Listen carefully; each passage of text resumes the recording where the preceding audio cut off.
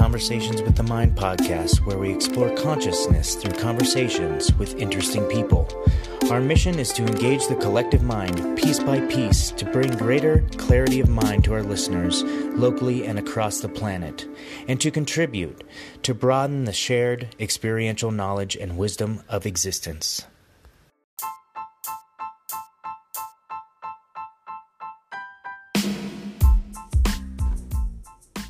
Hello, and welcome back to the show. It's been a while, hasn't it? This is Shane Lemaster and Conversations with the Mind.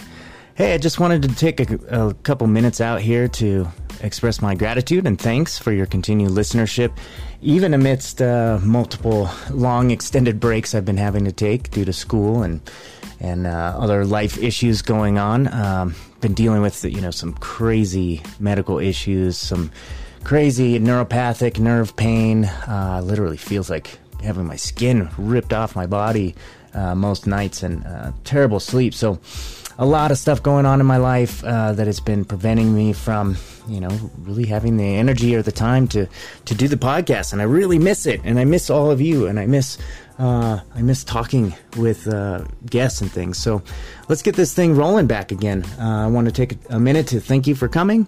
If you're a new listener, thank you for joining us. If you're been a listener for a while, thank you for your continued listenership.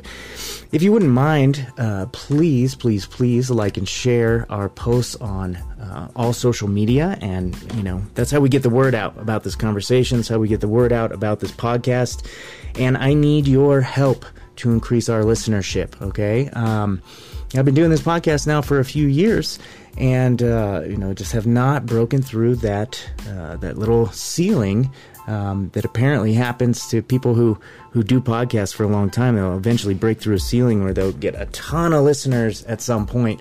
I have not broken through that point yet, and I'm working on it. So please help and do your part by sharing and telling other people about the podcast. That would be so amazing.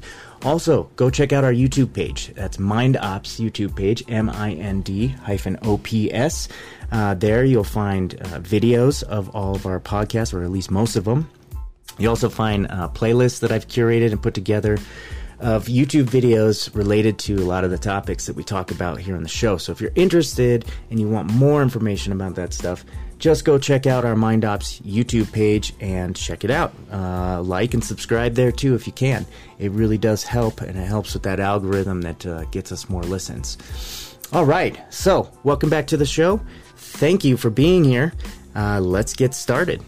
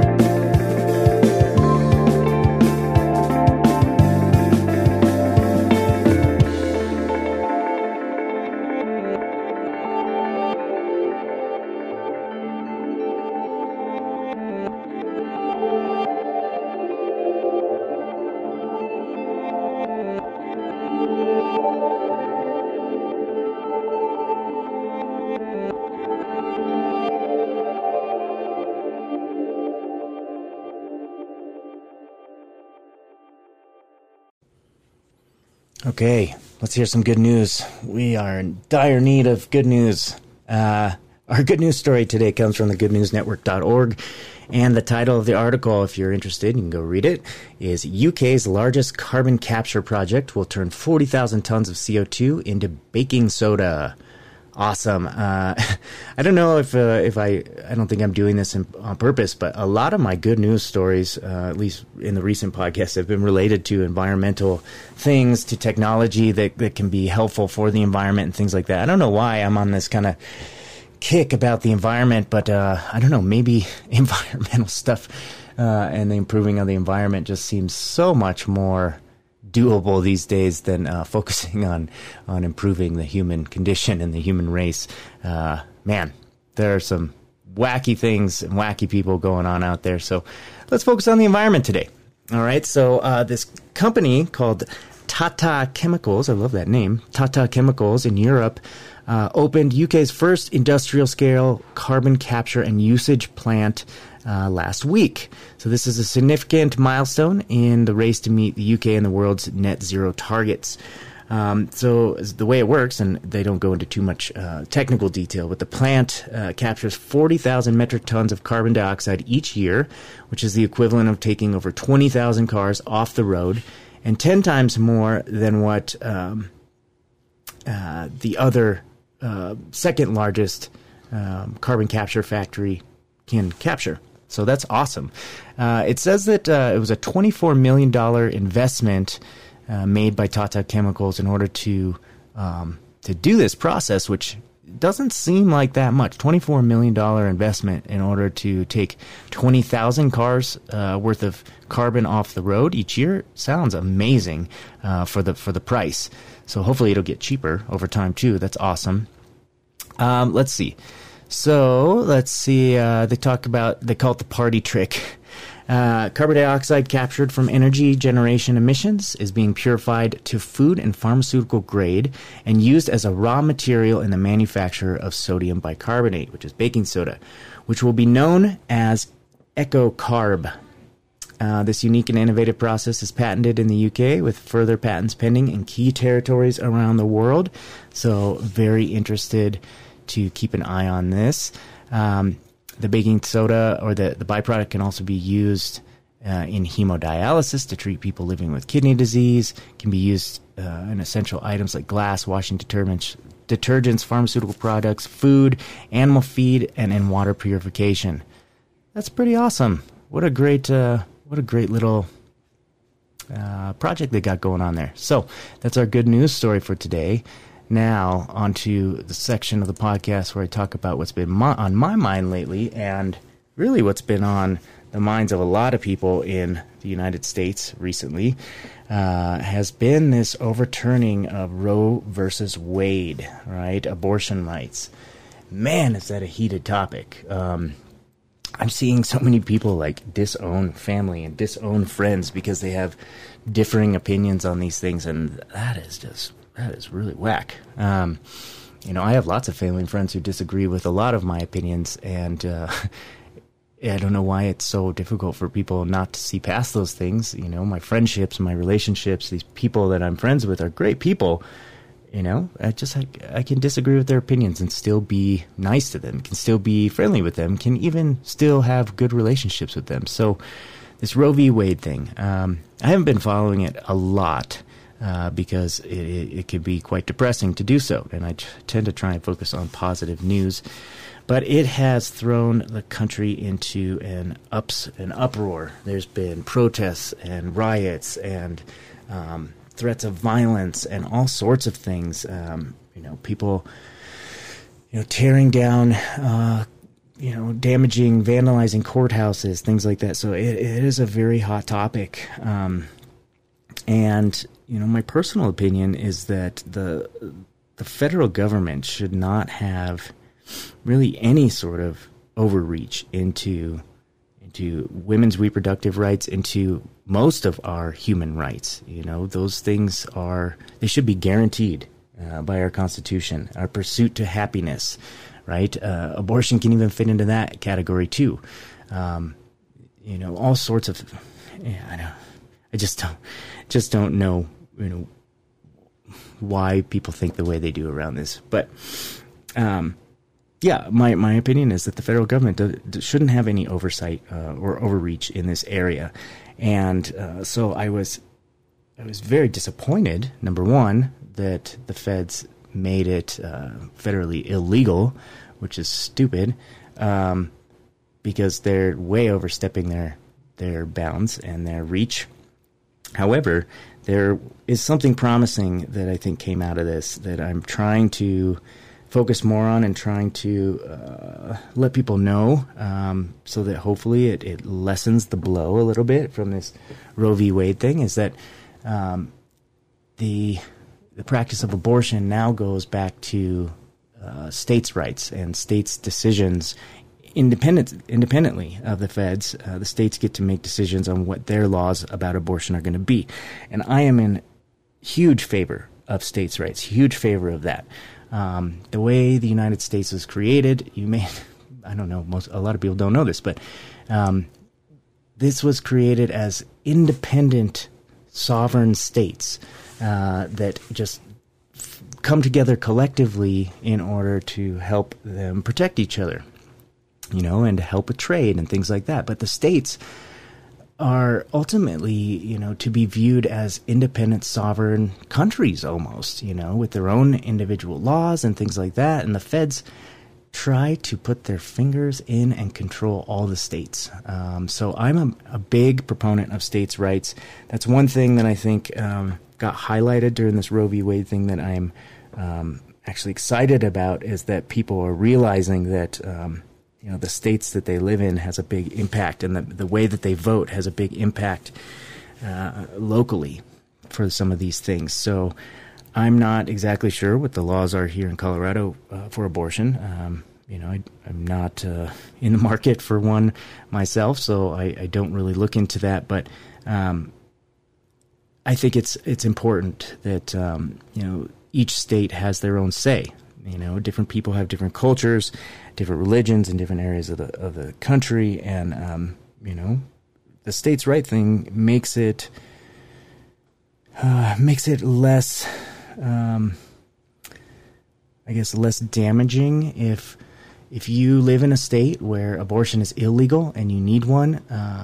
People have been traveling across state lines to have it done, things like that. But the states' right issue gives you the option to move to a different state that is more in line with your political leanings, your religious leanings, whatever.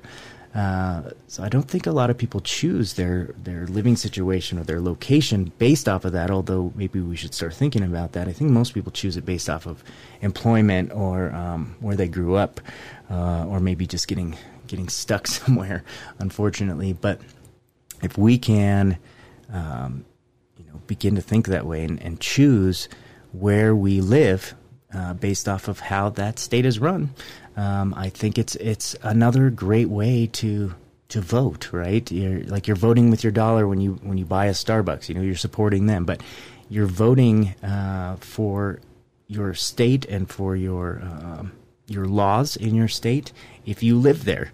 Even if you don't vote for them, it's a sort of a way that you're supporting the state in that way, I suppose. Anyway, I think the overturning of Roe v. Wade is a huge step back for women and women's rights in this country, and I hope that it in the end, I hope that something positive comes out of this. If anything, more people hopefully start to wake up and realize that what's happening as far as power and control between the government and its citizens is getting worse and worse. So, if anything, I hope it brings more attention to that and helps us try and prevent this kind of thing from happening in the future. All right, that's my 2 cents. Our guest today, awesome guest, Dr. Megan Oxley. So Megan is the former VP of the American Society of Ketamine Physicians, Psychotherapists, and Practitioners. She is the medical director at Michigan Progressive Health and is featured in Double Blind Magazine as one of the best ketamine clinics in the U.S. She is very skilled and very interested in mind-body therapies, the mind-body connection.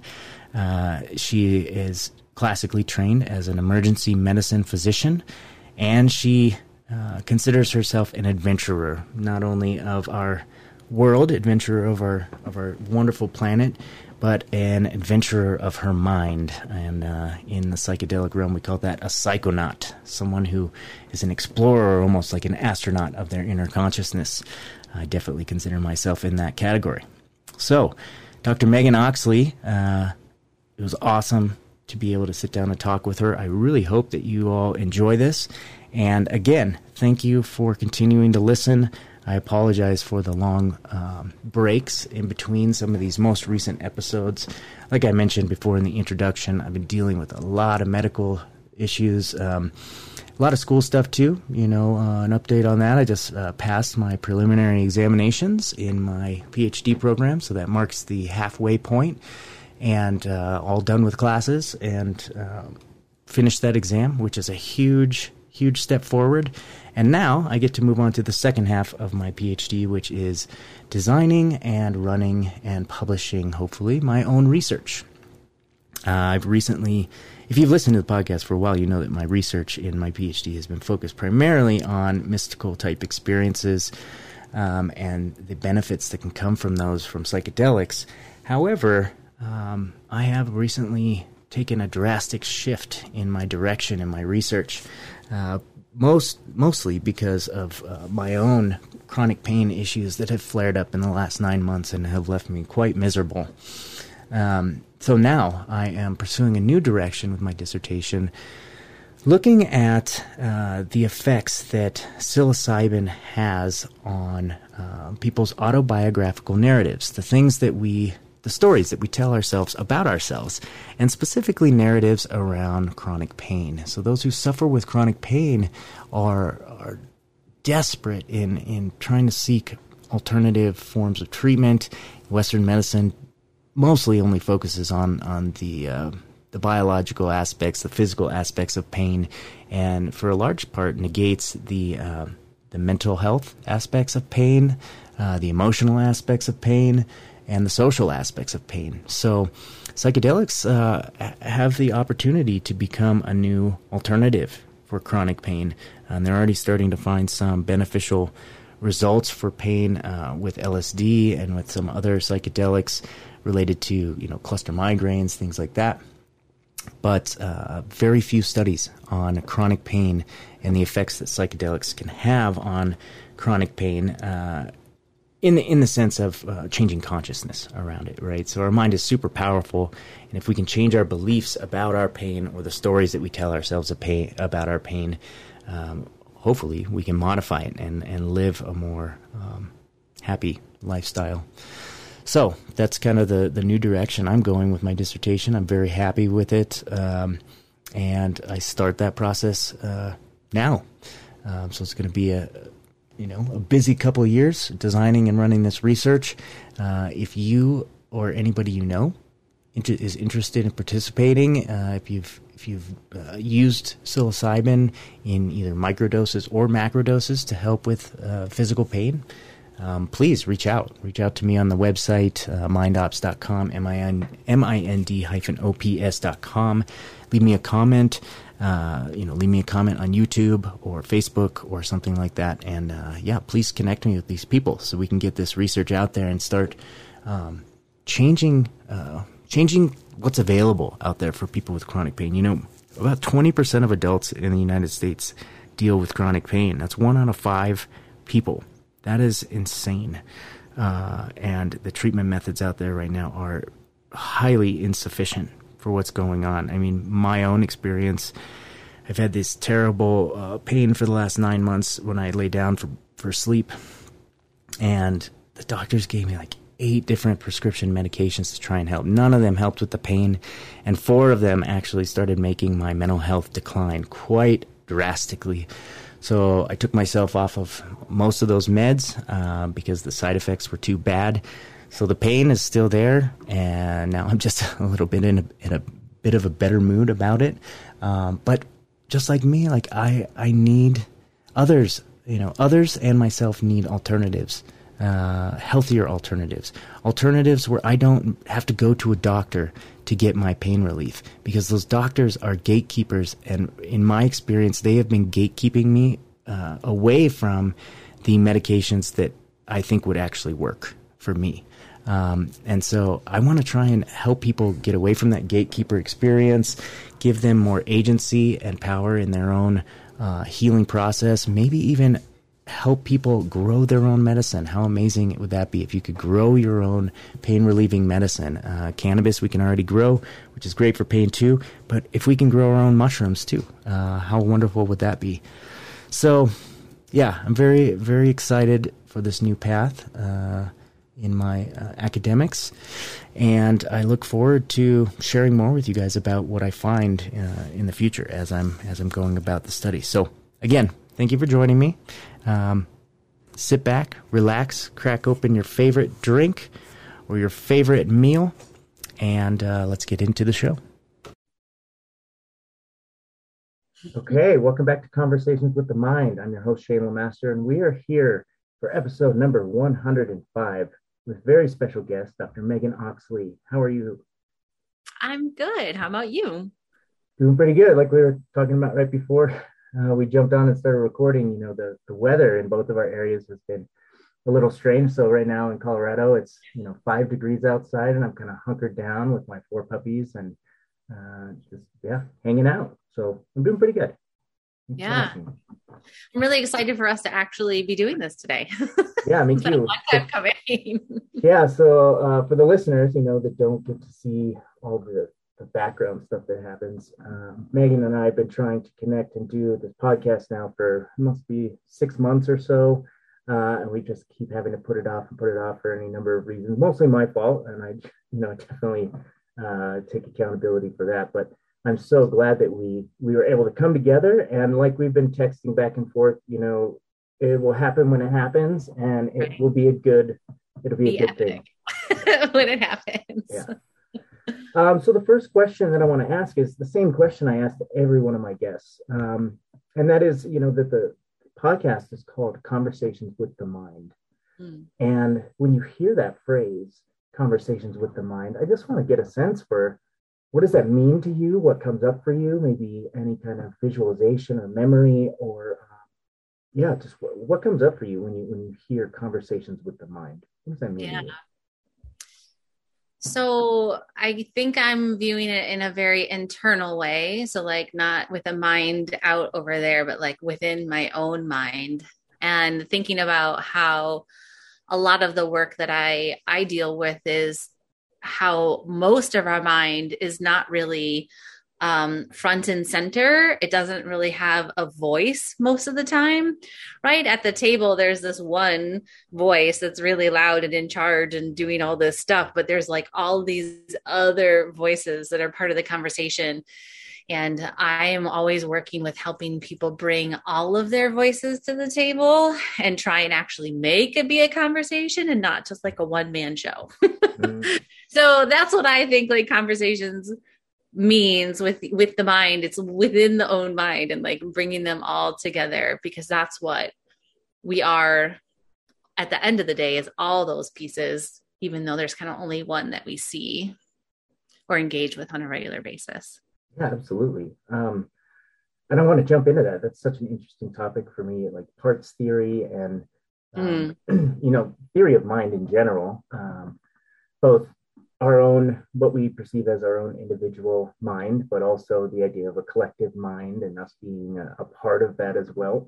So I definitely want to get into that. But before we do, I was wondering if you can just give the audience just a brief overview of who you are and what you do, and maybe to provide a little bit of context for the listeners as to, where you're coming from when we are discussing these topics. Yeah. So I am an emergency medicine physician by training. I graduated in 2009.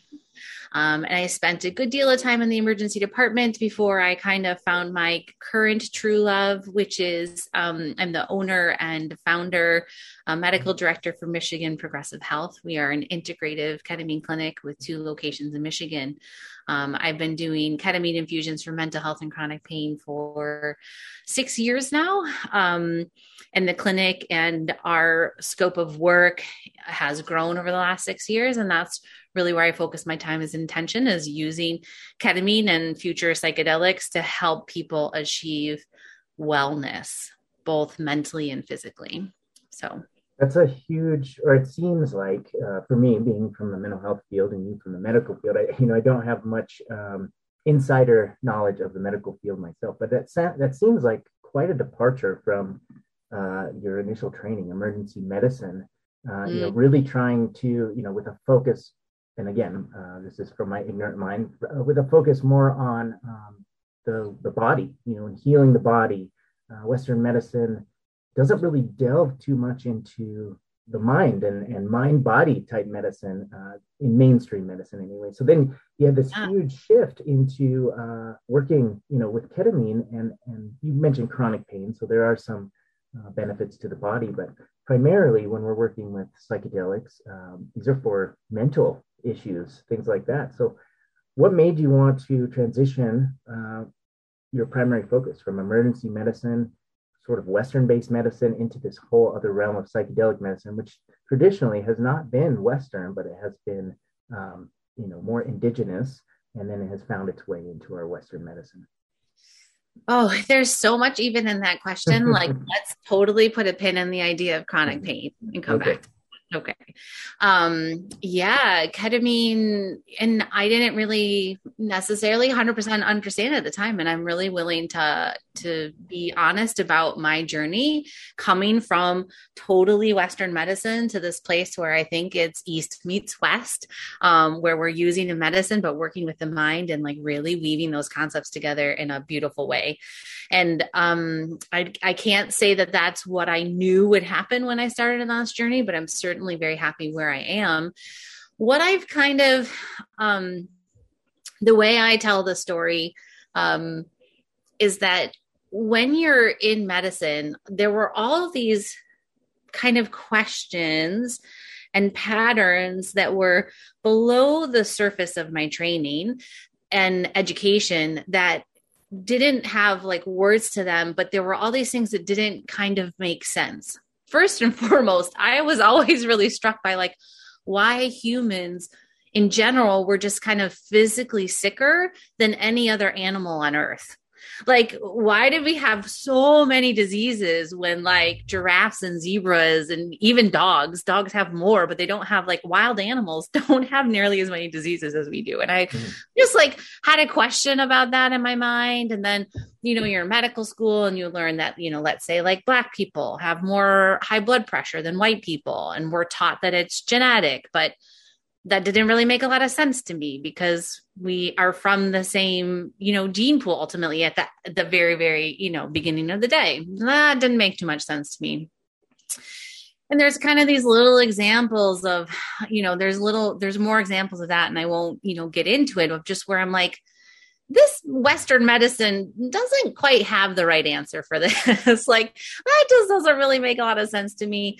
Especially once I got into the emergency room, there were patterns of illness, patterns of behavior, both being in the emergency room, like a response to an illness or, a response to a trauma that just kept coming up over and over. And that would also include physical patterns as well, like allergies to medications, the amount of autoimmune conditions a person would have. And they clump together in these patterns. And everyone in emergency medicine kind of like, you would make jokes about them. We all recognized the pattern, but we didn't understand what that was.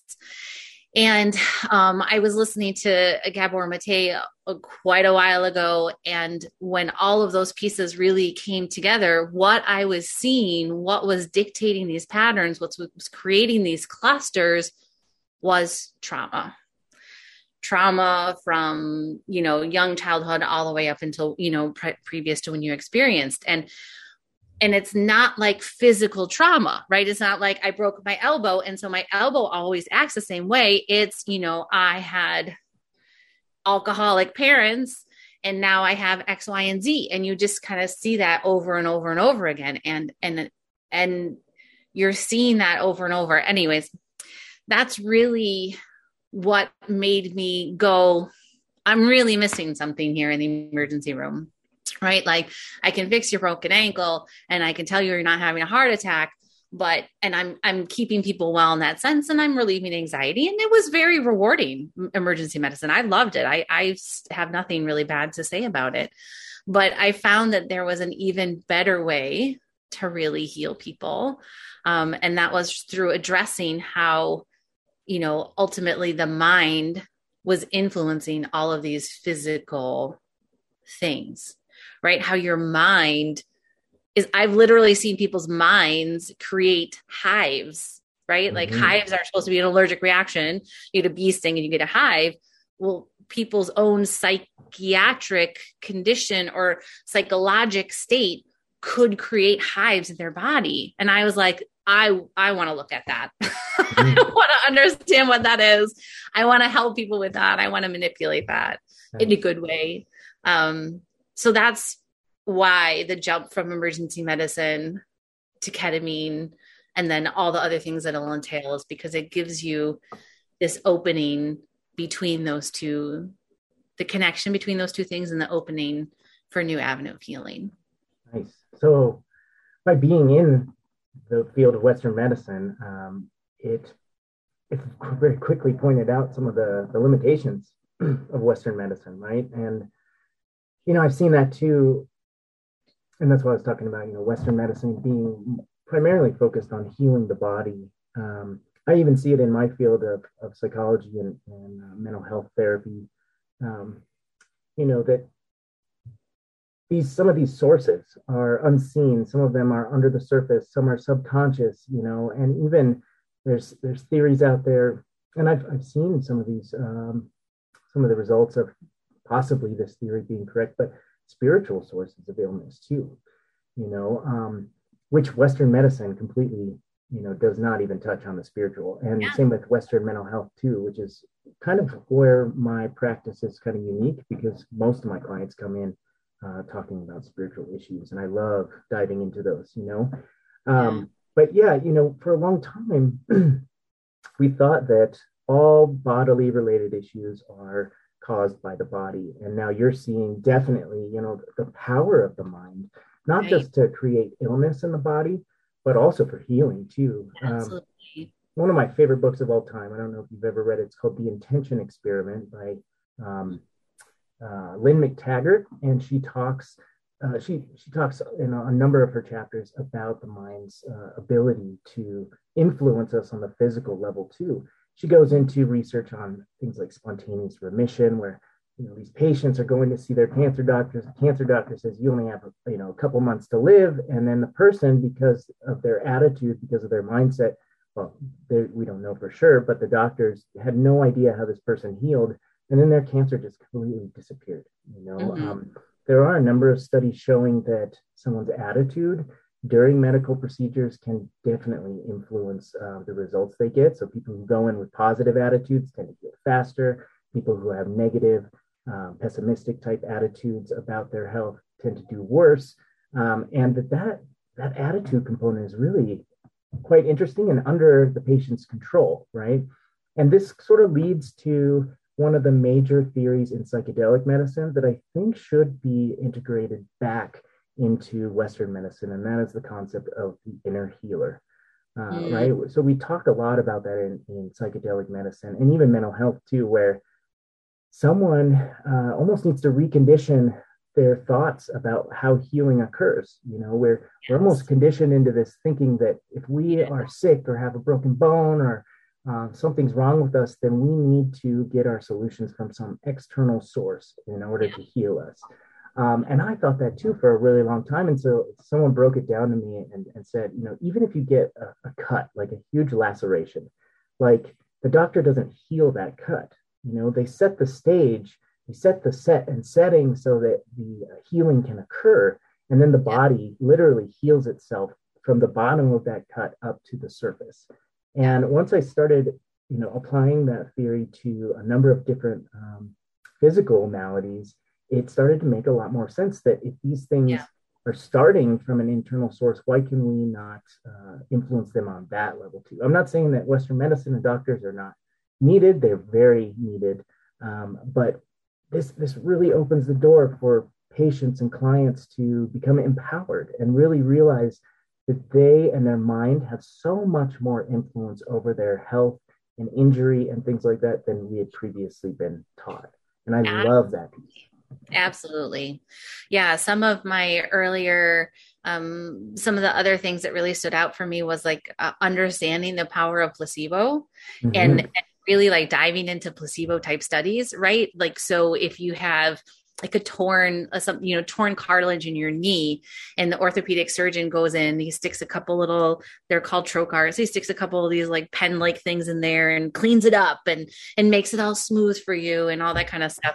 And you can do that, or you can just stick the pens in and not touch anything.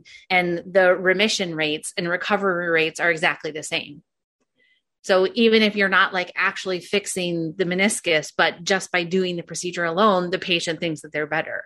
And I just was like so flabbergasted by those results. I was like, wait a minute, like placebo, I think is a word Western medicine uses to understand how the mind influences the body, right? I mean, that's pretty much what it is.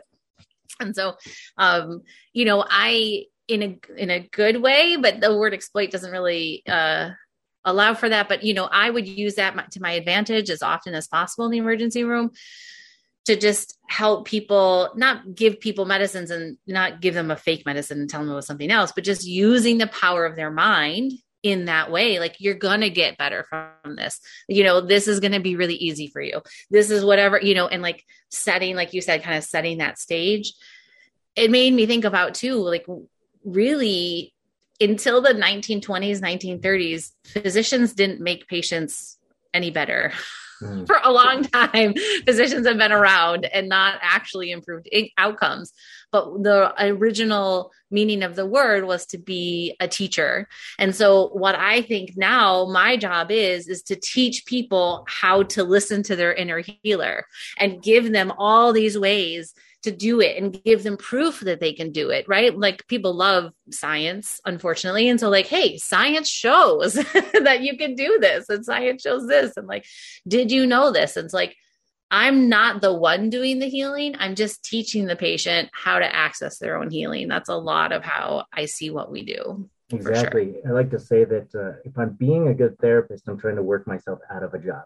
And I tell my clients that all the time, who a lot of clients come to me thinking that I'm going to heal them, that I'm a therapist and I'm going to heal whatever's going on with them. And I set that expectation from the beginning. I say, look, I'm not healing anything. I'm helping you heal yourself.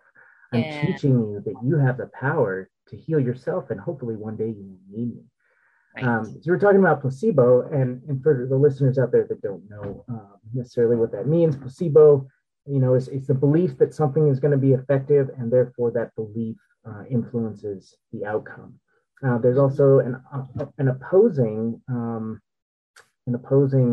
word, the nocebo effect, which is new to me within the last 5 or so years, where if you believe that a treatment is not going to work for you, then it influences the outcome that way, in a negative way. Even if all the science and everything tells you that this medication or this procedure is going to work for you, if you have a strong enough belief that it won't, then I think that does have a significant impact on whether your body even opens itself up to accept the medication into the system, or whether it accepts a surgical procedure or rejects it, and so really interesting stuff.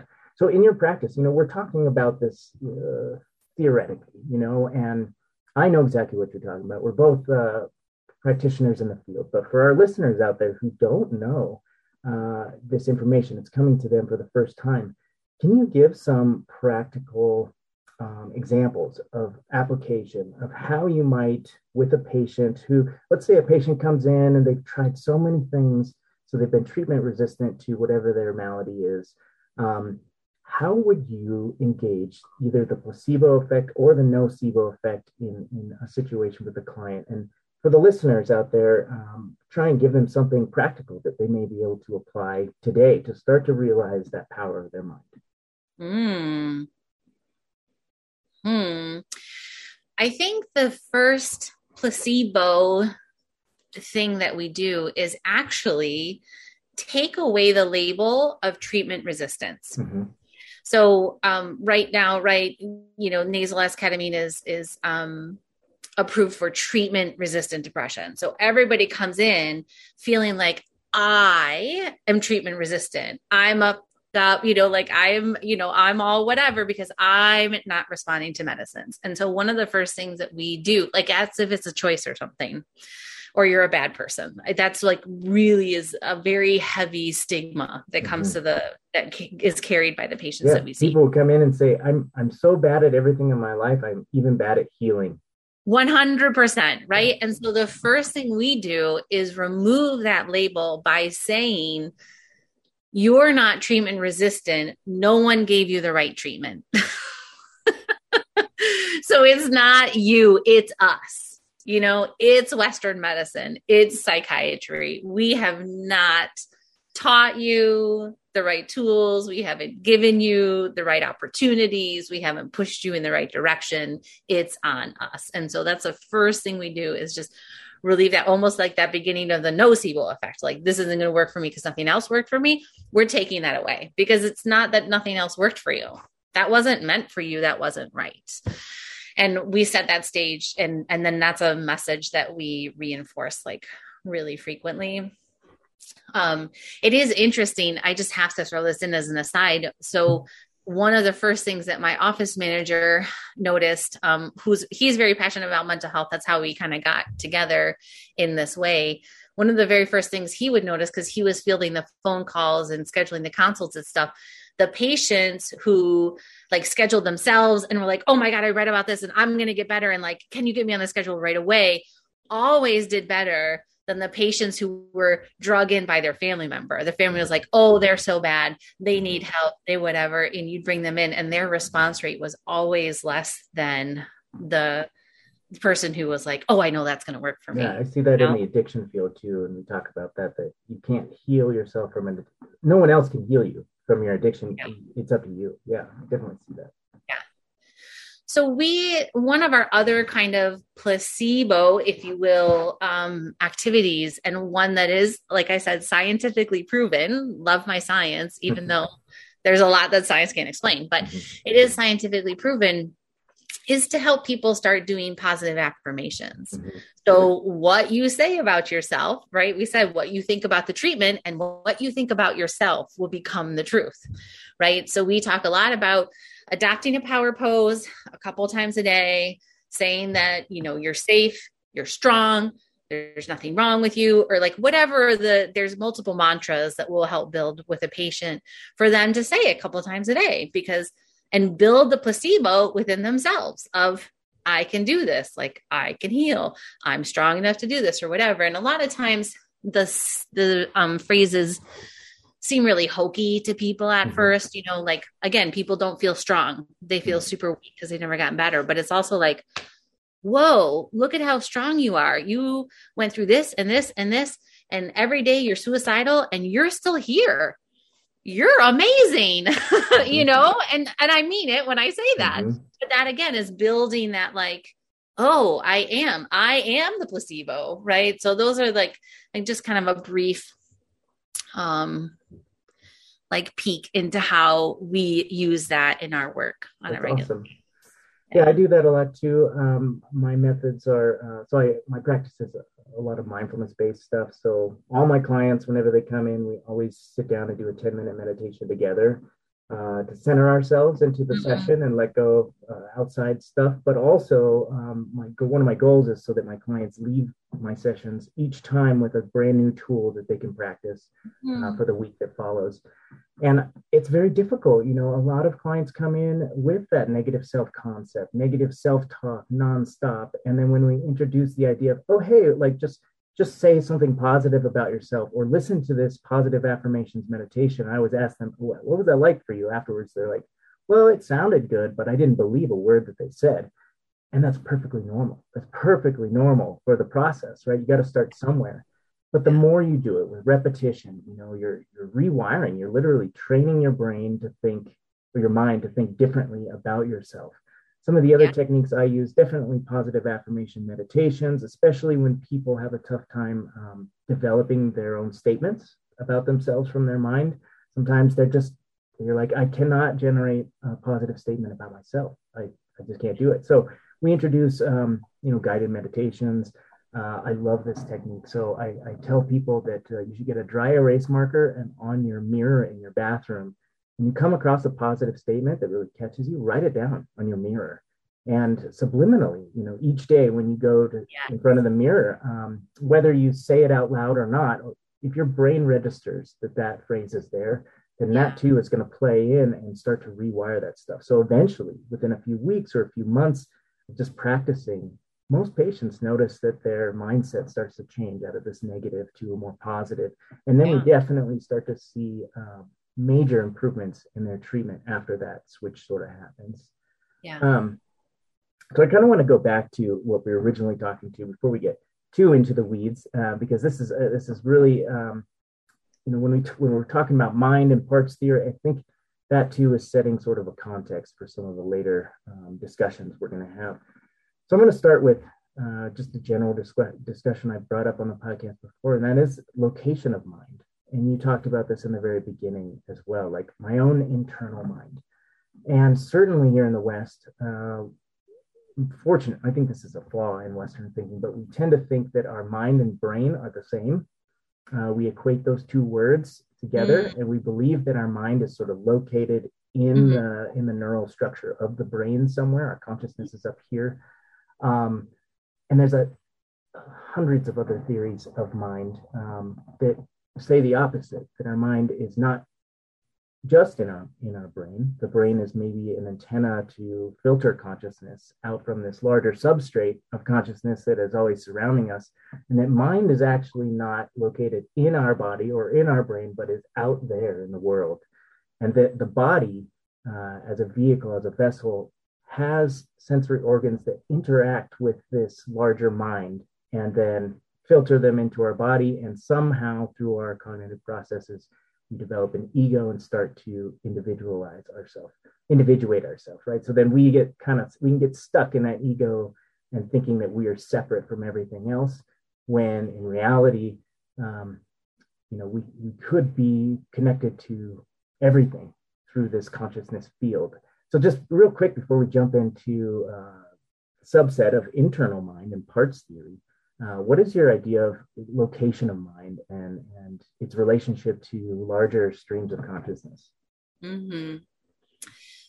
Yeah, so I think that there's mind here in your head. So I'm pointing to my head, but there's also mind in your body. So, and especially, kind of along your chakra system, but like really in the chest and the heart, there's a lot there, right? So the mind exists in all of these pieces. And I do think it is connected to a greater sense of, I guess you could call it mind, or I usually just feel like it's connected to the universe in its entirety. And so our bodies and the physical brain, it is like a filter through which that's coming, and then everything kind of gets expressed. And I think it was like an imperfect system. I think there's a couple of things that our physical brains do that don't serve our mind the way that we would want them to. So I think we actually still have some evolving to do in terms of like the structures and how the physical brain reacts to certain things. I think that there still is some finessing if there's ever. What are some examples of that you're talking about? How the brain doesn't match up? So it has to do with ego strength, and it also has to do a little bit with like trauma response and the amygdala, like the sensitivity of the amygdala. And we're in this place where I don't think the amygdala can really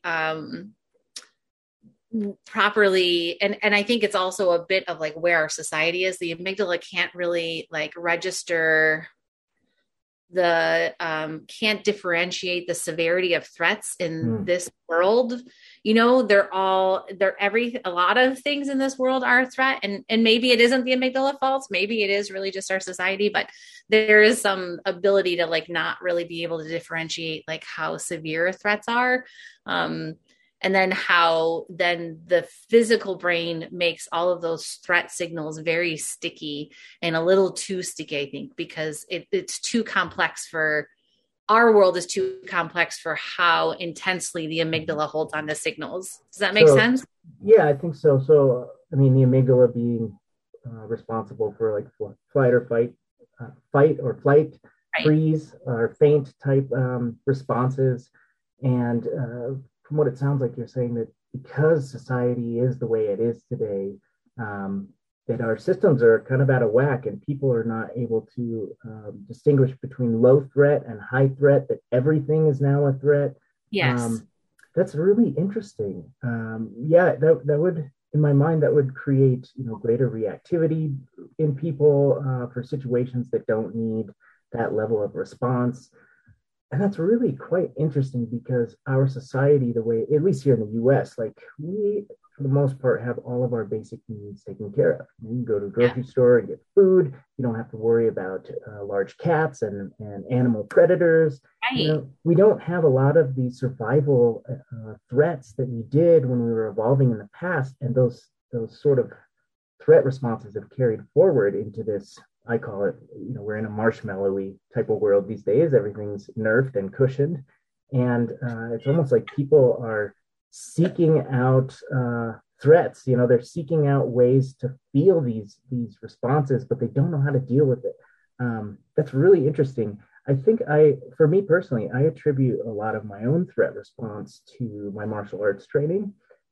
So I had, kind of a rough childhood where I experienced quite a bit of trauma, and sort of my fight or flight response was raw at times, and I would overreact to smaller threats, but it was out of a protective mechanism because I didn't want things to happen or hurt me like they did in the past. And then with martial arts training and literally like mindful, intentional training around responses, I can now go into a seriously threatening situation and not feel as threatened because I know my own capability to handle a threat, right? Like you with being an emergency practitioner too, I'm sure like if you saw a car wreck and a car on fire and people crawling on the ground needing help, you wouldn't necessarily run away from that in fear, but you have trained yourself to run towards threat on some level to help people. And I'm the same way. I'll run into a fire to help someone as opposed to running away from it. You know what I mean? Yeah. Yeah. A funny story. I had to drive on the highway to work all the time. And like one night in the rain, in the dark, on a curve, somebody was in a car crash, and like ever the ER doctor, I was like, I better stop to see if I can help. And like, it wasn't after the fact. It was like, that was the stupidest thing that I could have done, was like pull over at an unsecured site to like try and help this person.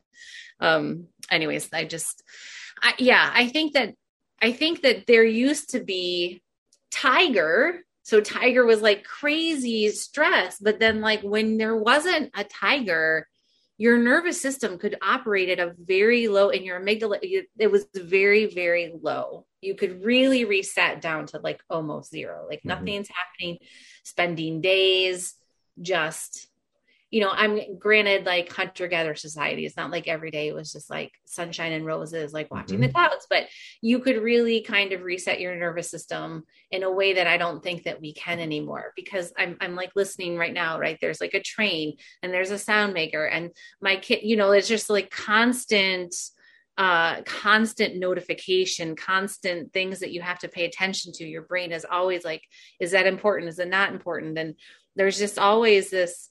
And then we've made social media. And so do they like me? Did someone respond? Do I have any emails? We've just created this place where we're always trying to be alert. And then that system really gets burnt out and really goes haywire because of it. So yeah. And I also think that the ego, and I can't necessarily say exactly physically how the ego specifically works. I am not a neuroscientist. I mean, I'm trying to learn all these things. But like, yeah, the ego strength, the way that happens, and I believe there is a very physical nature to that, has maybe again evolved. Maybe it's an America thing, but there's something that doesn't serve us, I think, there as well.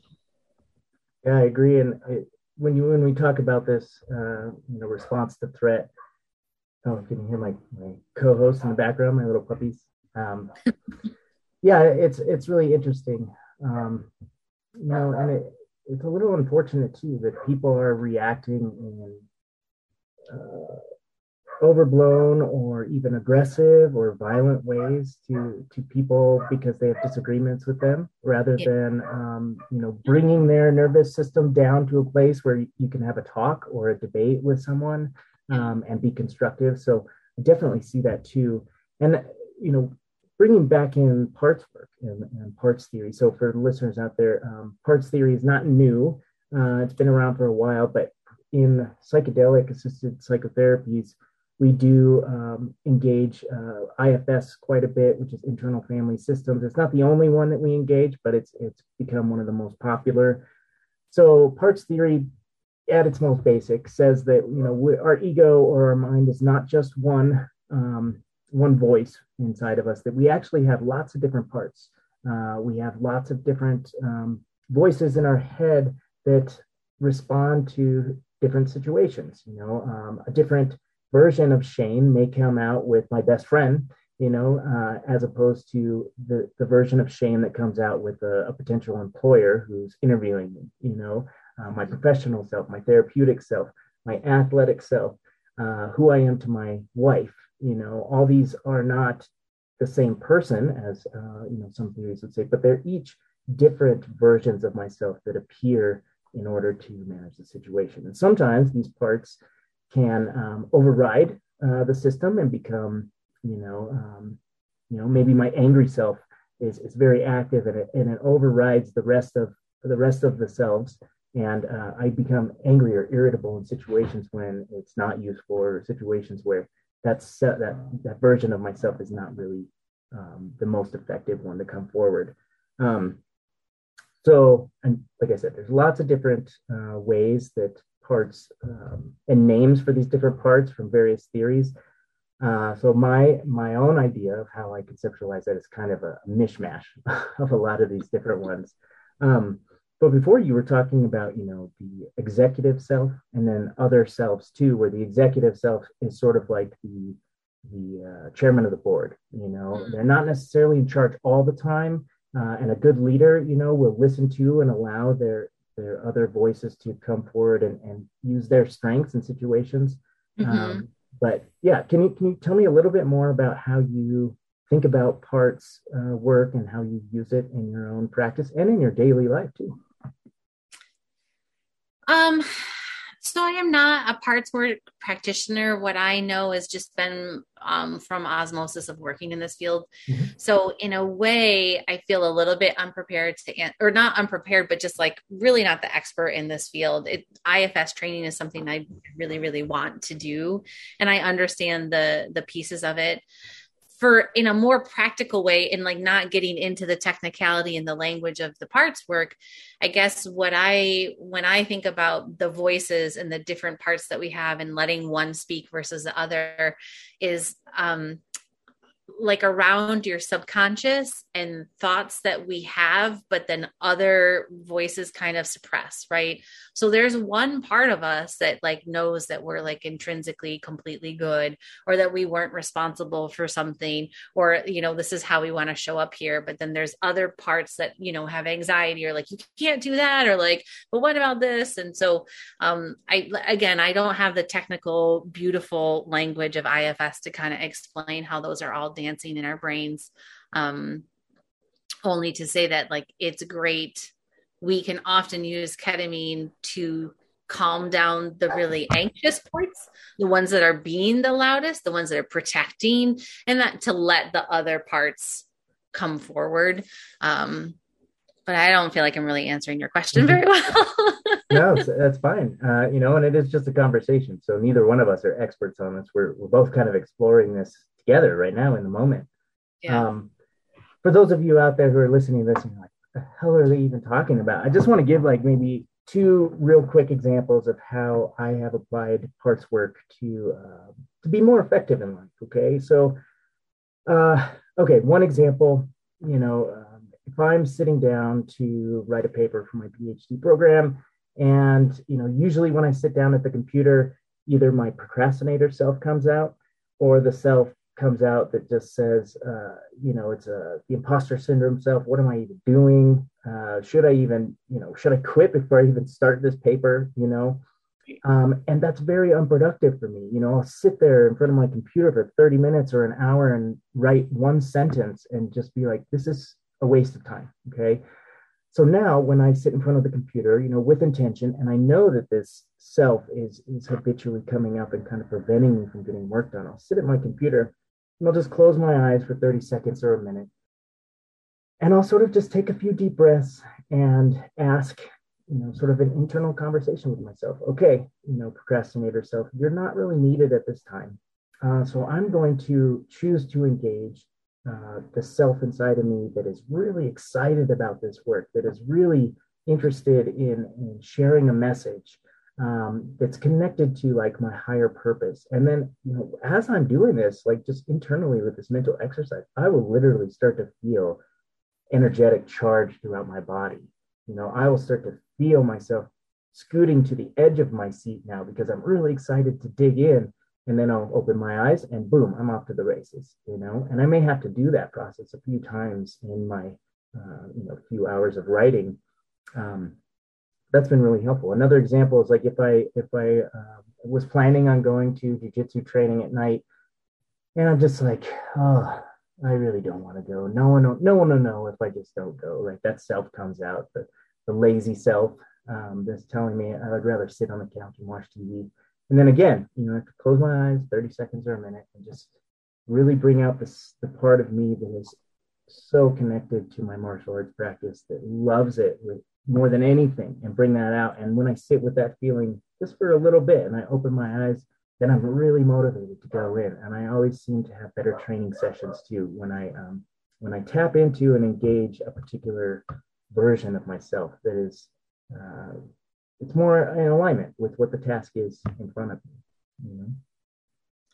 I think we have found it helpful to also explore where those parts kind of like came from and how they did probably at some point in time serve you like as a human being, right?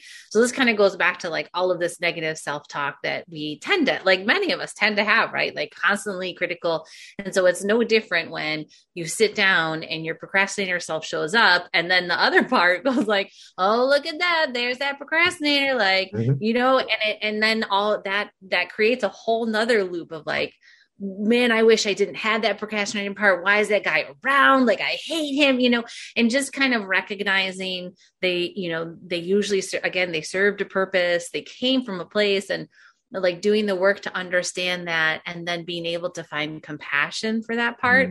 Like, oh, this is my procrastinator part that showed up because if I didn't do something that was perfect, my dad beat me, And so like recognizing the procrastinator helped you at some point in time helps you find, again, like a little more love for that part. And then that part can then like step away. Cause like you're intentionally tapping into the part that you want, but you can also ask that part to step away. Like, hey, procrastinator, thanks for showing up today. I don't really need you. Why don't you go ahead and have a seat? Cause I'm really cool with what I'm about to do. Yeah, exactly. I think early on in my own self-development, looking into these things, I had this idea, and I think a lot of people have this idea that once you become aware of these things, and one of our initial thoughts is, well, I identified all these negative parts of myself. I'm just going to destroy them. They're not useful for me at all anymore. I'm just going to eliminate them and only focus on the ones that are effective for me. And, I have a bit of a Buddhist background, and I lean that way a little bit. And when I looked into this, as far as what some of the Buddhist perspectives were, they said, you literally cannot destroy parts of yourself. Like if you destroy the negative parts of yourself, you will cease to exist. Like, you will not, it's impossible. You can't do it.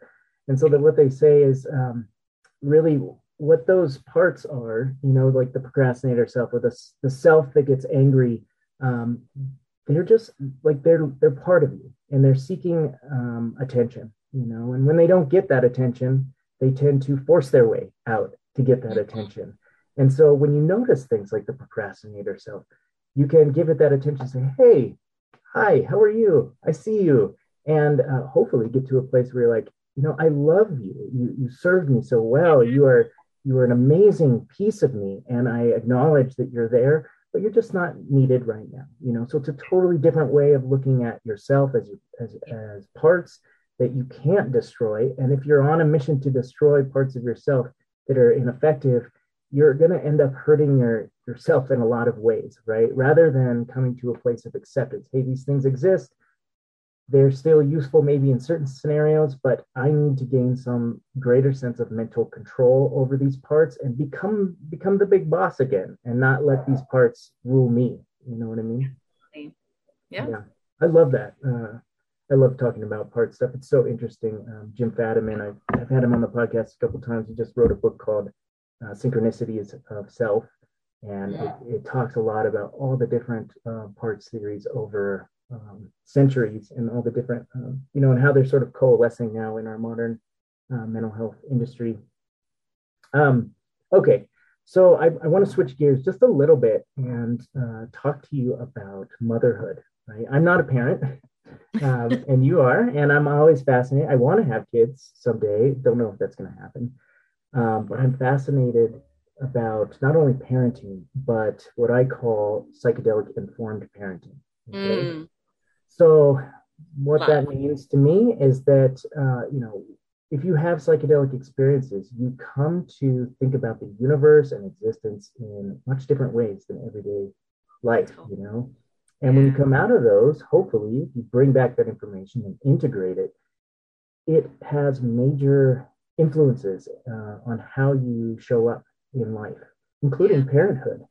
And so after you've had these intense experiences of whether it be oneness with the universe or you have ancestral visions of who you were in past lives or who this child is of yours and what relation they are to you in a cosmic sense, not just in this life, and you come out of these experiences, how does being psychedelically informed and having these different types of experiences, how does that change the way you parent with your kids?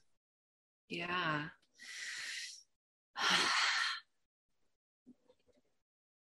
So I was raised Episcopalian.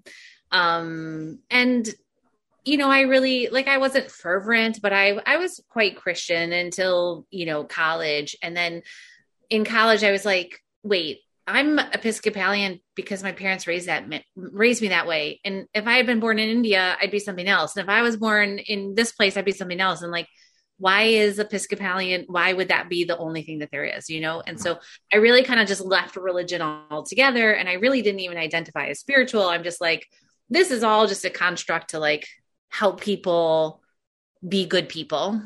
Is how I've always seen religion, right? This is just the way that we all teach each other to be good people. And so in a way, without religion, when my children were younger, I do think it was actually a little bit harder to teach ideas of what it meant to be a good person and how you behaved, because we weren't doing it in a religious context and we weren't doing it in a spiritual context. And we were just we were modeling good behavior, but there wasn't a big picture for it.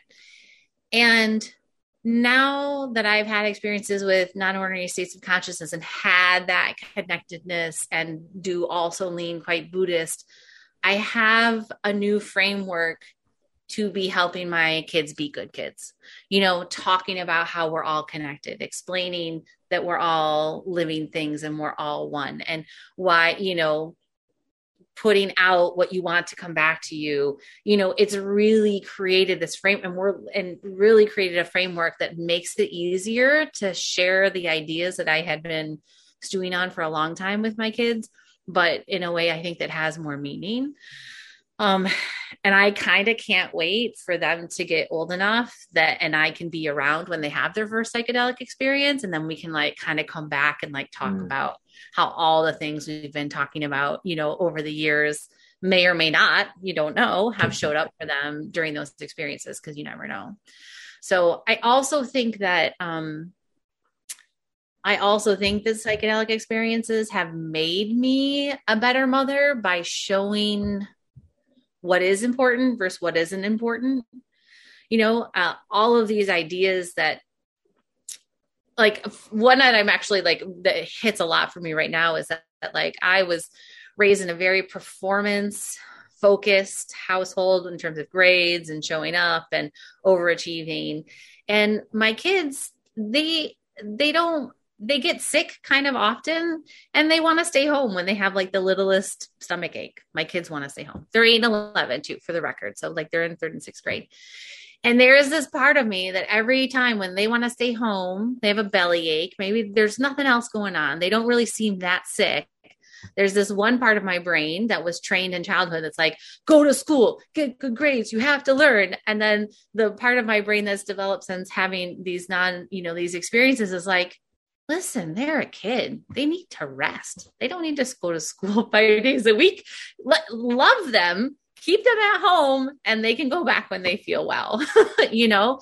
And I just don't think, my husband and I actually constantly talk about the fact that it's probably not normal for kids to go to school 5 days a week, you know, most of the year when you're 8 years old. And that probably isn't exactly what they need. And so if they need to be at home with their parents and reset their nervous system, take a time out, you know, like even a teacher just said, like, it's loud, the lights are bright, it's constantly scheduled. Like that may not be what a kid needs. And so I hope that made sense as an example of how those experiences have really influenced how I parent. And I'm willing to bet that our kids stay home way more than most other. And I think it is easier too, because my husband stays at home. So it's like, we don't have to do the struggle of who's going to watch the kids. I recognize that influences it, but it feels good to just be like, they're a kid. They need love. They don't need school. You know, they need love and open acceptance and structure, you know, like consistent boundaries. And that's it, you know? Now, I think those things that you're teaching them, you know, staying home, resting, being in tune with your body, those kind of things are much greater lessons than what they're going to learn in a day of school anyway. You know, I love it when, you know, this sidebar, but I love when parents take their kids out of school for like a week or two and then go on like an international trip. I'm like, that is so much better education than what they're getting in the classroom. And honestly, I believe that forcing kids to go to school for 8 hours a day, 5 days a week, the only thing that's training them to do is to work in the workforce under, conditions that we've found are not even good for us, right? We're training people to work for 8 hours a day, 5 days a week. And that's not a good model. So your kids are definitely at, you said 6 and 11? 8 and 11. 8 and 11. So they're definitely at ages where they've been exposed to, you know, really big existential concepts like death, things like that, and may not have the framework or whatever to fully process what that means and what that means to them and their own mortality and those that they love. I'm wondering, because after I've had some non-ordinary states of consciousness, my ideas around things like death have shifted so drastically to the point where I'm not afraid of death. I think most people are afraid of how they're going to die, and those kind of fears are largely not even present for me anymore, because I feel like, number one, it's the most natural thing that is ever going to happen to us. We can't fail at it, so the fear of failing at death somehow is gone. And then I get a sense that, death is just a doorway to something greater, to something next. It's not the end of anything. So how do your psychedelic experiences or non-ordinary states, including like breath work and meditation, how do those influence how you talk to your kids about concepts such as death? My daughter, who was 11, she was 6 when our dog of 15 years passed away. And what I loved it was hard. It was very hard. But what I loved about that experience is that for several months, my daughter felt like the dog was coming in and checking on her at night.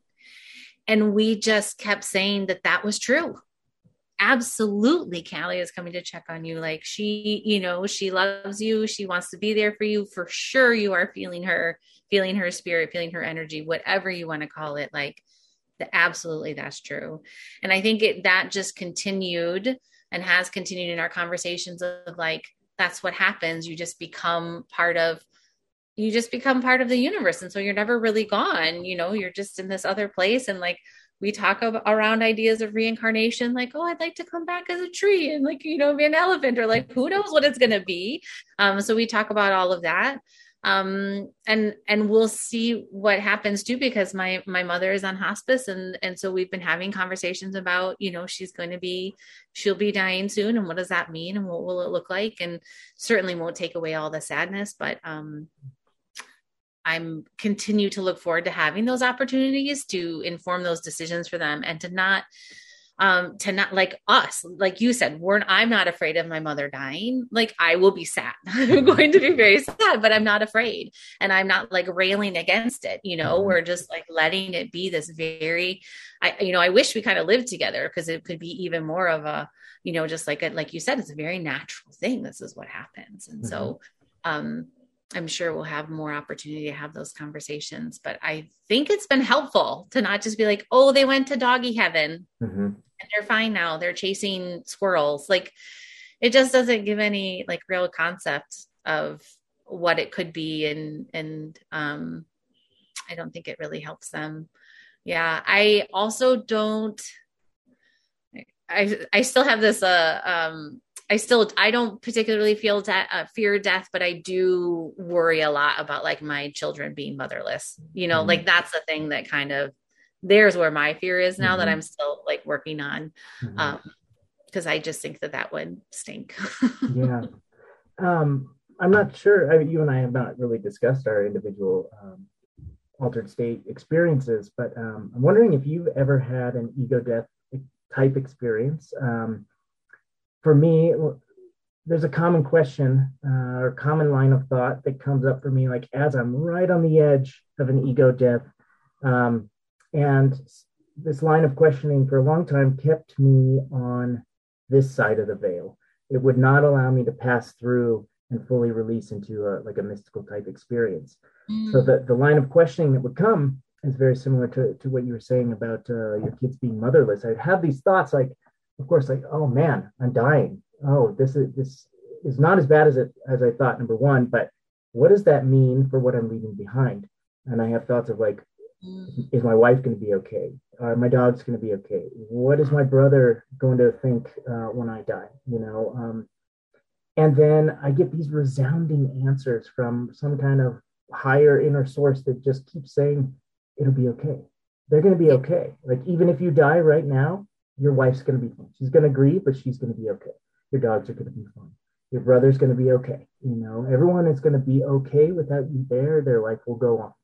And an acceptance of that okayness is the one thing that I've noticed has allowed me to fully let go and release into the other side of that veil and have these out of body type experiences where I have an ego death.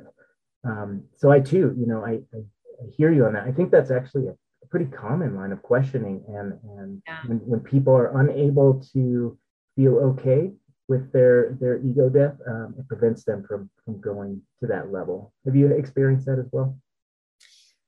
Well, I have two thoughts about it. The first one is around the questioning of what am I afraid of?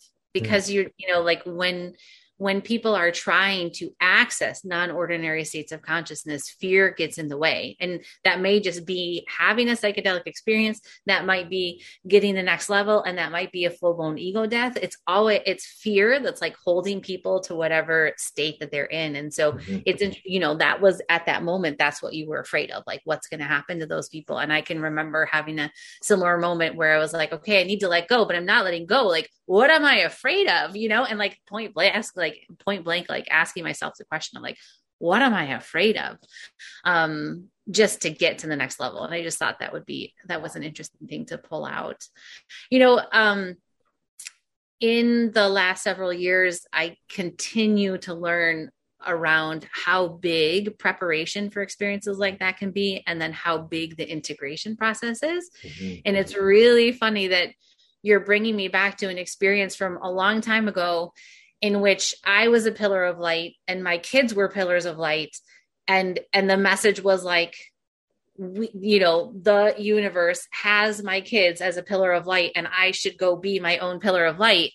And I'm sitting here going like, oh, I don't think I fully integrated that experience into obviously like my consciousness. So, well, I'm glad that this podcast could bring that back to the surface. Maybe you'll have some work to do for the rest of the day today to integrate. Right? That. Isn't that interesting? It's funny. It's very interesting how these things all work. Yeah.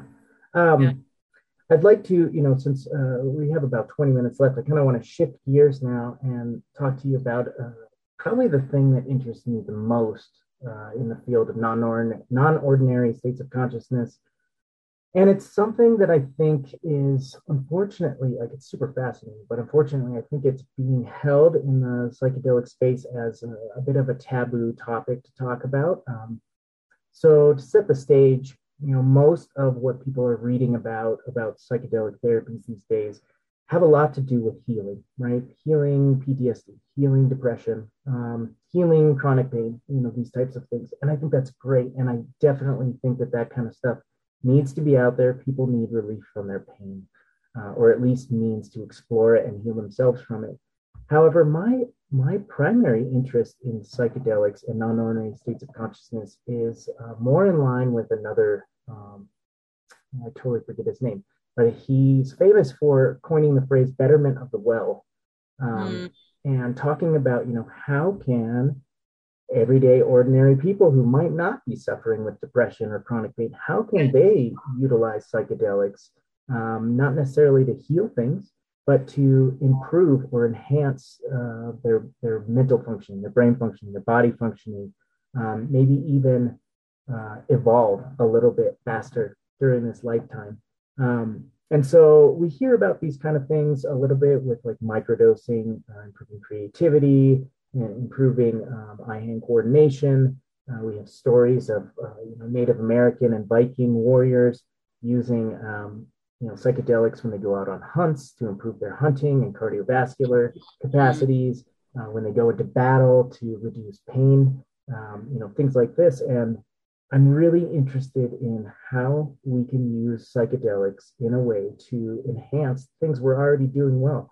Me personally, I have microdosed during jiu-jitsu competitions, during practices, and I notice a drastic improvement in a lot of different areas from the influence of psychedelics. And again, maybe this is placebo, maybe not, but either way, it's working, and I think a while ago you had told me that you play piano. Is that correct? Mm-hmm, yeah. And so I want to bring this into the fold a little bit and talk about, flow states that you achieve while playing the piano or while doing your work or anything else, and how you think psychedelics may fit into the future of human evolution, of human performance, things like that. I'm in the fight game. I'm a combat athlete, and I know that within my networks, within the Ultimate Fighting Championship, the UFC, all these fight sports, there are so many fighters now exploring microdosing of both LSD and psilocybin for sport performance. Not sure if it's made it into the Olympics yet, but I would not be surprised if many of the Olympians were on some kind of microdose of some sort. I know that most professional snowboarders these days have reported being on microdoses for competitions, part of that culture. What are your thoughts on that?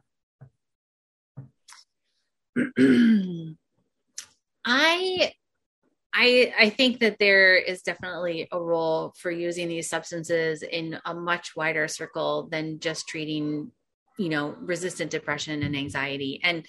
And furthermore, we actually would really like to be treating patients with these substances who have diagnosable mental illness before they become treatment resistant. We'd kind of like this to be, those of us who are especially using them on a regular basis would like this to become the standard treatment oh, you're depressed, go, go do some preparation, do some mushrooms, do integration, and like hit your therapy. And a year later, your trajectory is way different than like, well, here's your Prozac. Oh, that didn't work. Here's your Paxil. That didn't work, whatever. So, even when it comes to mental illness, we want to see these medications used sooner and more ubiquitously, because it does kind of feel like we're reconnecting to a lot of our humanity that we've lost over the years, right? Knowledge, right, that we used to have, indigenous wisdom, that has, again, long been lost to the masses, that needs to kind of come back, connection to the planet. So I'm all for psychospiritual growth type purposes. That's what I would consider myself in that category, as like not really having diagnosable illness, but knowing that I could be better, wanted to be better, that there was a way to be better, but then kind of not understanding how to get there, and using these medicines to show the way. I think microdosing and macrodosing are like two superbly different conversations, right? The intention around them is really, really quite different. Whereas the macrodoses is trying to show you big picture things and big blocks and big openings. Whereas microdosing is, like you said, kind of closer to just improving your ability to access flow states, have more cognitive flexibility, improves performance, maybe slightly shutting up that inner critic that's like keeping you down 10%, just like, not to bastardize it, but it's like one beer. I always bowl way better after one beer because I'm not like constantly beating myself up, and like microdosing can do something similar. LSD for sure has vascular effects. So, I mean, it all makes a lot of sense to me. I think that, I think it'll be very useful, and I really hope that it does become like widespread. I worry a little bit about, like accessibility when we start talking about that. If we, all of a sudden just like make it for the masses, and then the only people that can afford it are, and it's this way, even with medical at this point, are like more wealthy people. We're just going to continue to create a divide if it's like, the more we use it. And so I'm just cognizant of it. I certainly don't have an answer. It's accessibility is something that my clinic is working really hard on, like improving and trying to make things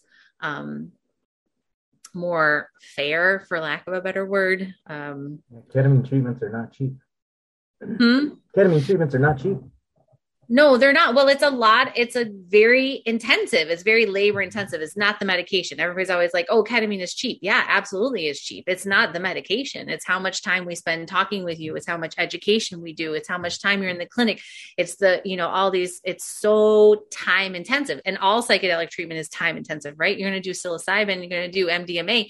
You're going to be there for 8 hours, and like, you have to pay for that, and the only reason why it's not cheap too, when I look at other procedures, like, do you have any idea what a colonoscopy costs, which is like 10 minutes, 15 minutes if the GI doctor is good? No, because your insurance pays for that. So, but no one is paying for ketamine treatment. So it looks really expensive, but in the grand scheme of medical treatments, my treatment is actually way cheaper. It's way cheaper than Spravato. It's way cheaper than most procedures. It just looks expensive because insurance is not covering it and buffering what right? Like I had a C-section, and that bill was like $50,000, right? So, and then like IV ketamine I could go on about the insurance thing all day, but like, a series of IV ketamine treatments for someone's acute suicidality is way less expensive than getting hospitalized. But what does insurance pay for? Throw you in the hospital for 5 days and, just traumatize you there instead. So there's a lot, once we get into accessibility and cost and whatever, there's a lot that has to be sorted out, but they're definitely, in general, unfortunately, once it's like good for every aspect of your health, it'll only be available for those who can afford it. And we'll just continue that divide. That's my biggest. Yeah, I would think that that the accessibility issue is still present, but maybe less of an issue when it comes to microdosing, only because the amount used is so little, and most people microdose on their own, not in a clinic. People can grow their own mushrooms, and one tub of mushrooms will last a long time with microdosing. One little jab of LSD, you could cut it into 10, and it would last you a lot longer than just one. So I think the accessibility is a little bit, I think microdosing is a little more accessible, or will be in the future, hopefully, to people who cannot afford the more expensive macro treatments that require many, many hours. So back to the use of the widespread use of microdosing, and what we're kind of picturing for the future. If that'd be cool, I guess, if everybody was microdosing one day. I wonder what the world would be like. But just your opinion, if you found out that you needed that C-section surgery, but you also found out that your surgeon was microdosing while he's doing the procedure, would you or would you not be okay with that? I think as long as we're like, as long as we're sticking to the true definition of microdosing, which is like subperceptual doses, then I'm totally fine with it. I laugh when I say that because, and I think there's an education piece that I'm holding in my head, because where do you get educated on how to microdose and who's guiding you, right? We talk with patients a lot about that, but most physicians aren't, most physicians don't. And some patients need that physician, discussion or education or permission or whatever. And some patients are on medications that are going to get in the way. And so there's a whole nother piece of like both the medical system getting educated and then like getting people educated who could benefit from it. There are lots of like online great programs that I think help people come to microdosing, like microdosing regimens, like with intention. Anyway, I coach a lot of people on their dosage and their regimen, and still set and setting, and how to take most advantage of their microdosing if they're already doing it. And I think that is still very valuable education that we as practitioners can provide for our clients, rather than just, So I think that, I think ultimately, I think it would be fine as long as it was like truly microdosing, because that's what it's supposed to be. It's subperceptual, and it really, in a way, I relate it to serotonergic agents, right? So like psilocybin is serotonergic, LSD is serotonergic, and all of the SSRIs are doing something very similar to microdosing. You're inducing a little bit of cognitive flexibility in the brain and the default mode network via increased serotonin. That's my own kind of opinion. And so I think that actually microdosing is a better stand-in for serotonergic agents, because humans are not machines. You can't just like put a drop of oil in every day and we're going to respond the same. Our bodies adapt, right? And so I think the biggest problem with psychiatric medications is that our brains are becoming constantly tolerant because it's adapting. It knows that you're going to put that in there. And so then ultimately over time, it behaves differently, which is why one of the reasons why I think the medications tend to peter out over a year or two. And microdosing regimens typically are one, every 3 or 4 days, a small dose every 3 or 4 days. And so the brain doesn't really like habituate or accommodate to that, because it's not something you're doing every day. Yeah, I'm wondering, and that's one of, I think I'm aware of 4 microdosing protocols that have been spoken about quite extensively, although I have clients coming to me all the time with brand new protocols that I've never seen before that they're doing. I'm like, if that's working for you, fine. Right. As far as like comparing SSRIs or any psychiatric medication and a microdose, and again, I'm not an expert on psychiatric medication. I'm not a pharmacist. I'm not a psychiatrist. But what I notice in my clients is that those who microdose as opposed to those who remain on like antidepressants have far fewer negative side effects long term, whether it be sexual dysfunction or lethargy or anhedonia or whatever are the side effects of these medications. Yeah, you may get the relief, but if you instead take a microdose, it's probably cheaper and has almost none of those negative side effects. I think that's a huge thing that Western medicine does not want to address necessarily publicly. You know, they want to keep the money rolling. Yeah. Oh, totally. And I hope I hope I was understood. I'm not in any way pro the serotonergics. I don't want people to be taking even 10 milligrams or 5 milligrams of Paxil or Prozac, but I'm just thinking, I have just been wondering, I'll talk to a psychiatrist and they'll tell me, well, there's a certain amount of people who get better on serotonergic agents. And so what is it that is making those people better? I am always asking them of my ketamine patients, what is it that's made you better in this situation? You know, so that we can continue to harness that benefit. And so I have been feeling like the boost in serotonin, that small boost in serotonin is what gives what I call cognitive flexibility. And so you're not like really rigid in the way that you're thinking about things. You have the option to look at things just a little bit differently or notice things that weren't quite there. Right. And that's like when you're hunting, like, because you're just a little more open, you might hear something snap that you wouldn't have because you were too narrow focused. Mm-hmm. That's how my brain kind of like, you know, conceptualizes it. But I do think that I think that traditional psychiatric medications would be better off if they actually use them only intermittently. Mm-hmm. And then I don't think you would get that like really blunting attenuation of the serotonin system that ultimately leads to feeling like a zombie, sexual side mm-hmm. effects, all that kind of stuff. So it's more about the chronic use as opposed to the medication itself. It's the chronic use of the medication. Right. It's like if you constantly are, it's almost like the amygdala again. It's, you don't have that ability to differentiate, right? When you're just constantly hitting it like this, you don't see the difference and you have to kind of do the ups and the downs. So yeah, I think you could use them intermittently, but I would also rather people microdose, and certainly there aren't any major pharmaceutical companies that are pushing that. And, you know, it's going to take decades to really get psychiatry in alignment with that. Unfortunately, it's really, you know, a time and time again, I hear like, I'm sitting in the doctor's office and there's a poster for Trintellix and they're like, well, why don't you try Trintellix? You know, and it's like really hard to trust your physician is doing the right thing for you when there's a giant ad sitting next to your head for the drug they recommended for you, you know, like. Yeah, and a brand new Porsche outside that the drug company bought them or something. Right.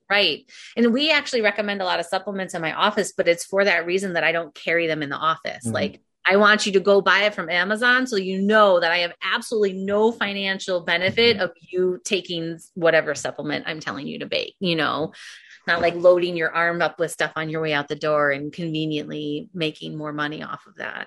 Well, we certainly need more practitioners like you out there.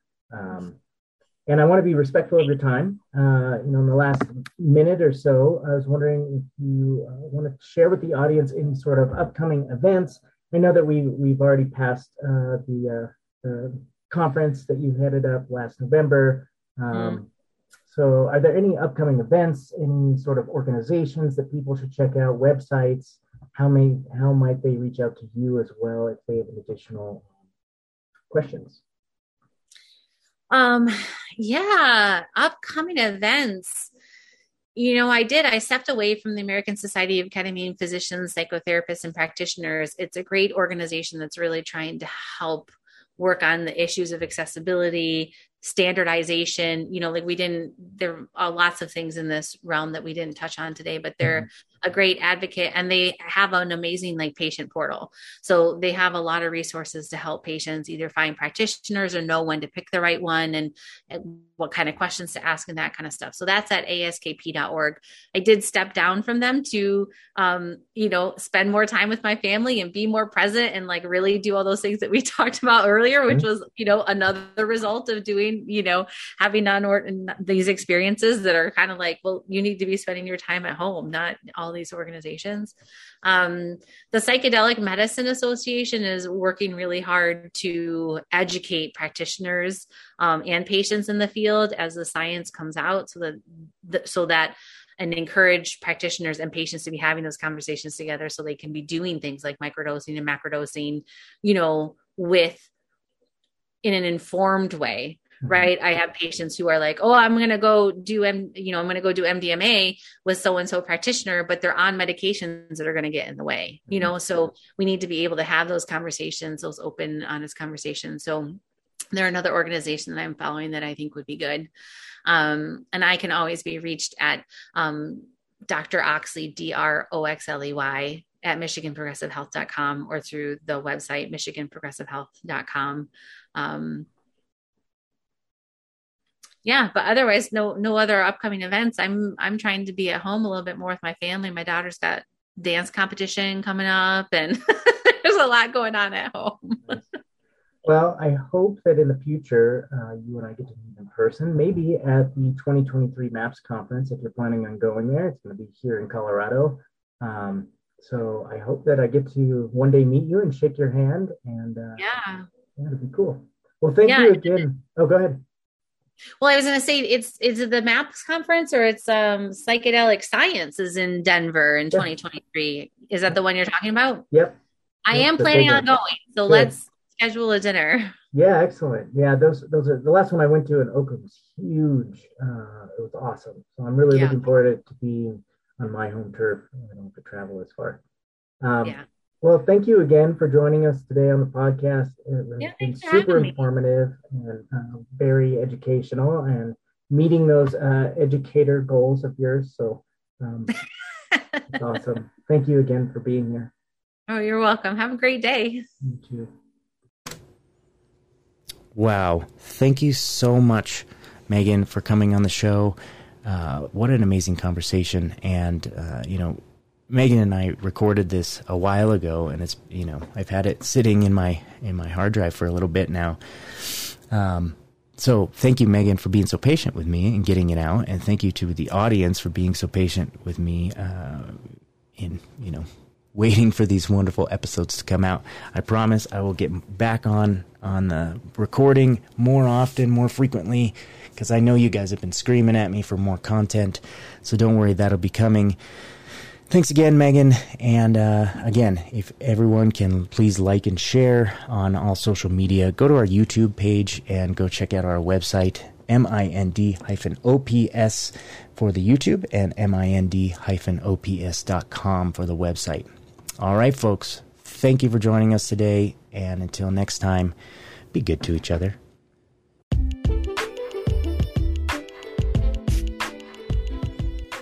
Conversations with the Mind podcast is sponsored, as always, by mindops.com. That's mind-ops.com. Come check us out. We're an eclectic counseling company providing both mental health and mental performance services to individuals, small and large groups, teams, businesses, and military individuals through face-to-face sessions or at a distance using phone or confidential video chat apps. We bring a unique Buddhist Western lens and specialize in general psychotherapy for all mental difficulties, sport and performance psychology for performance enhancement through mental training, addiction counseling for any maladaptive or destructive habits, and psychedelic integration therapy to make the most from your visionary medicine work. We're available as well for corporate workshops to address the needs of your employees' wellness. Thank you for listening to the show, and please go check us out, mindops.com and the MindOps YouTube page.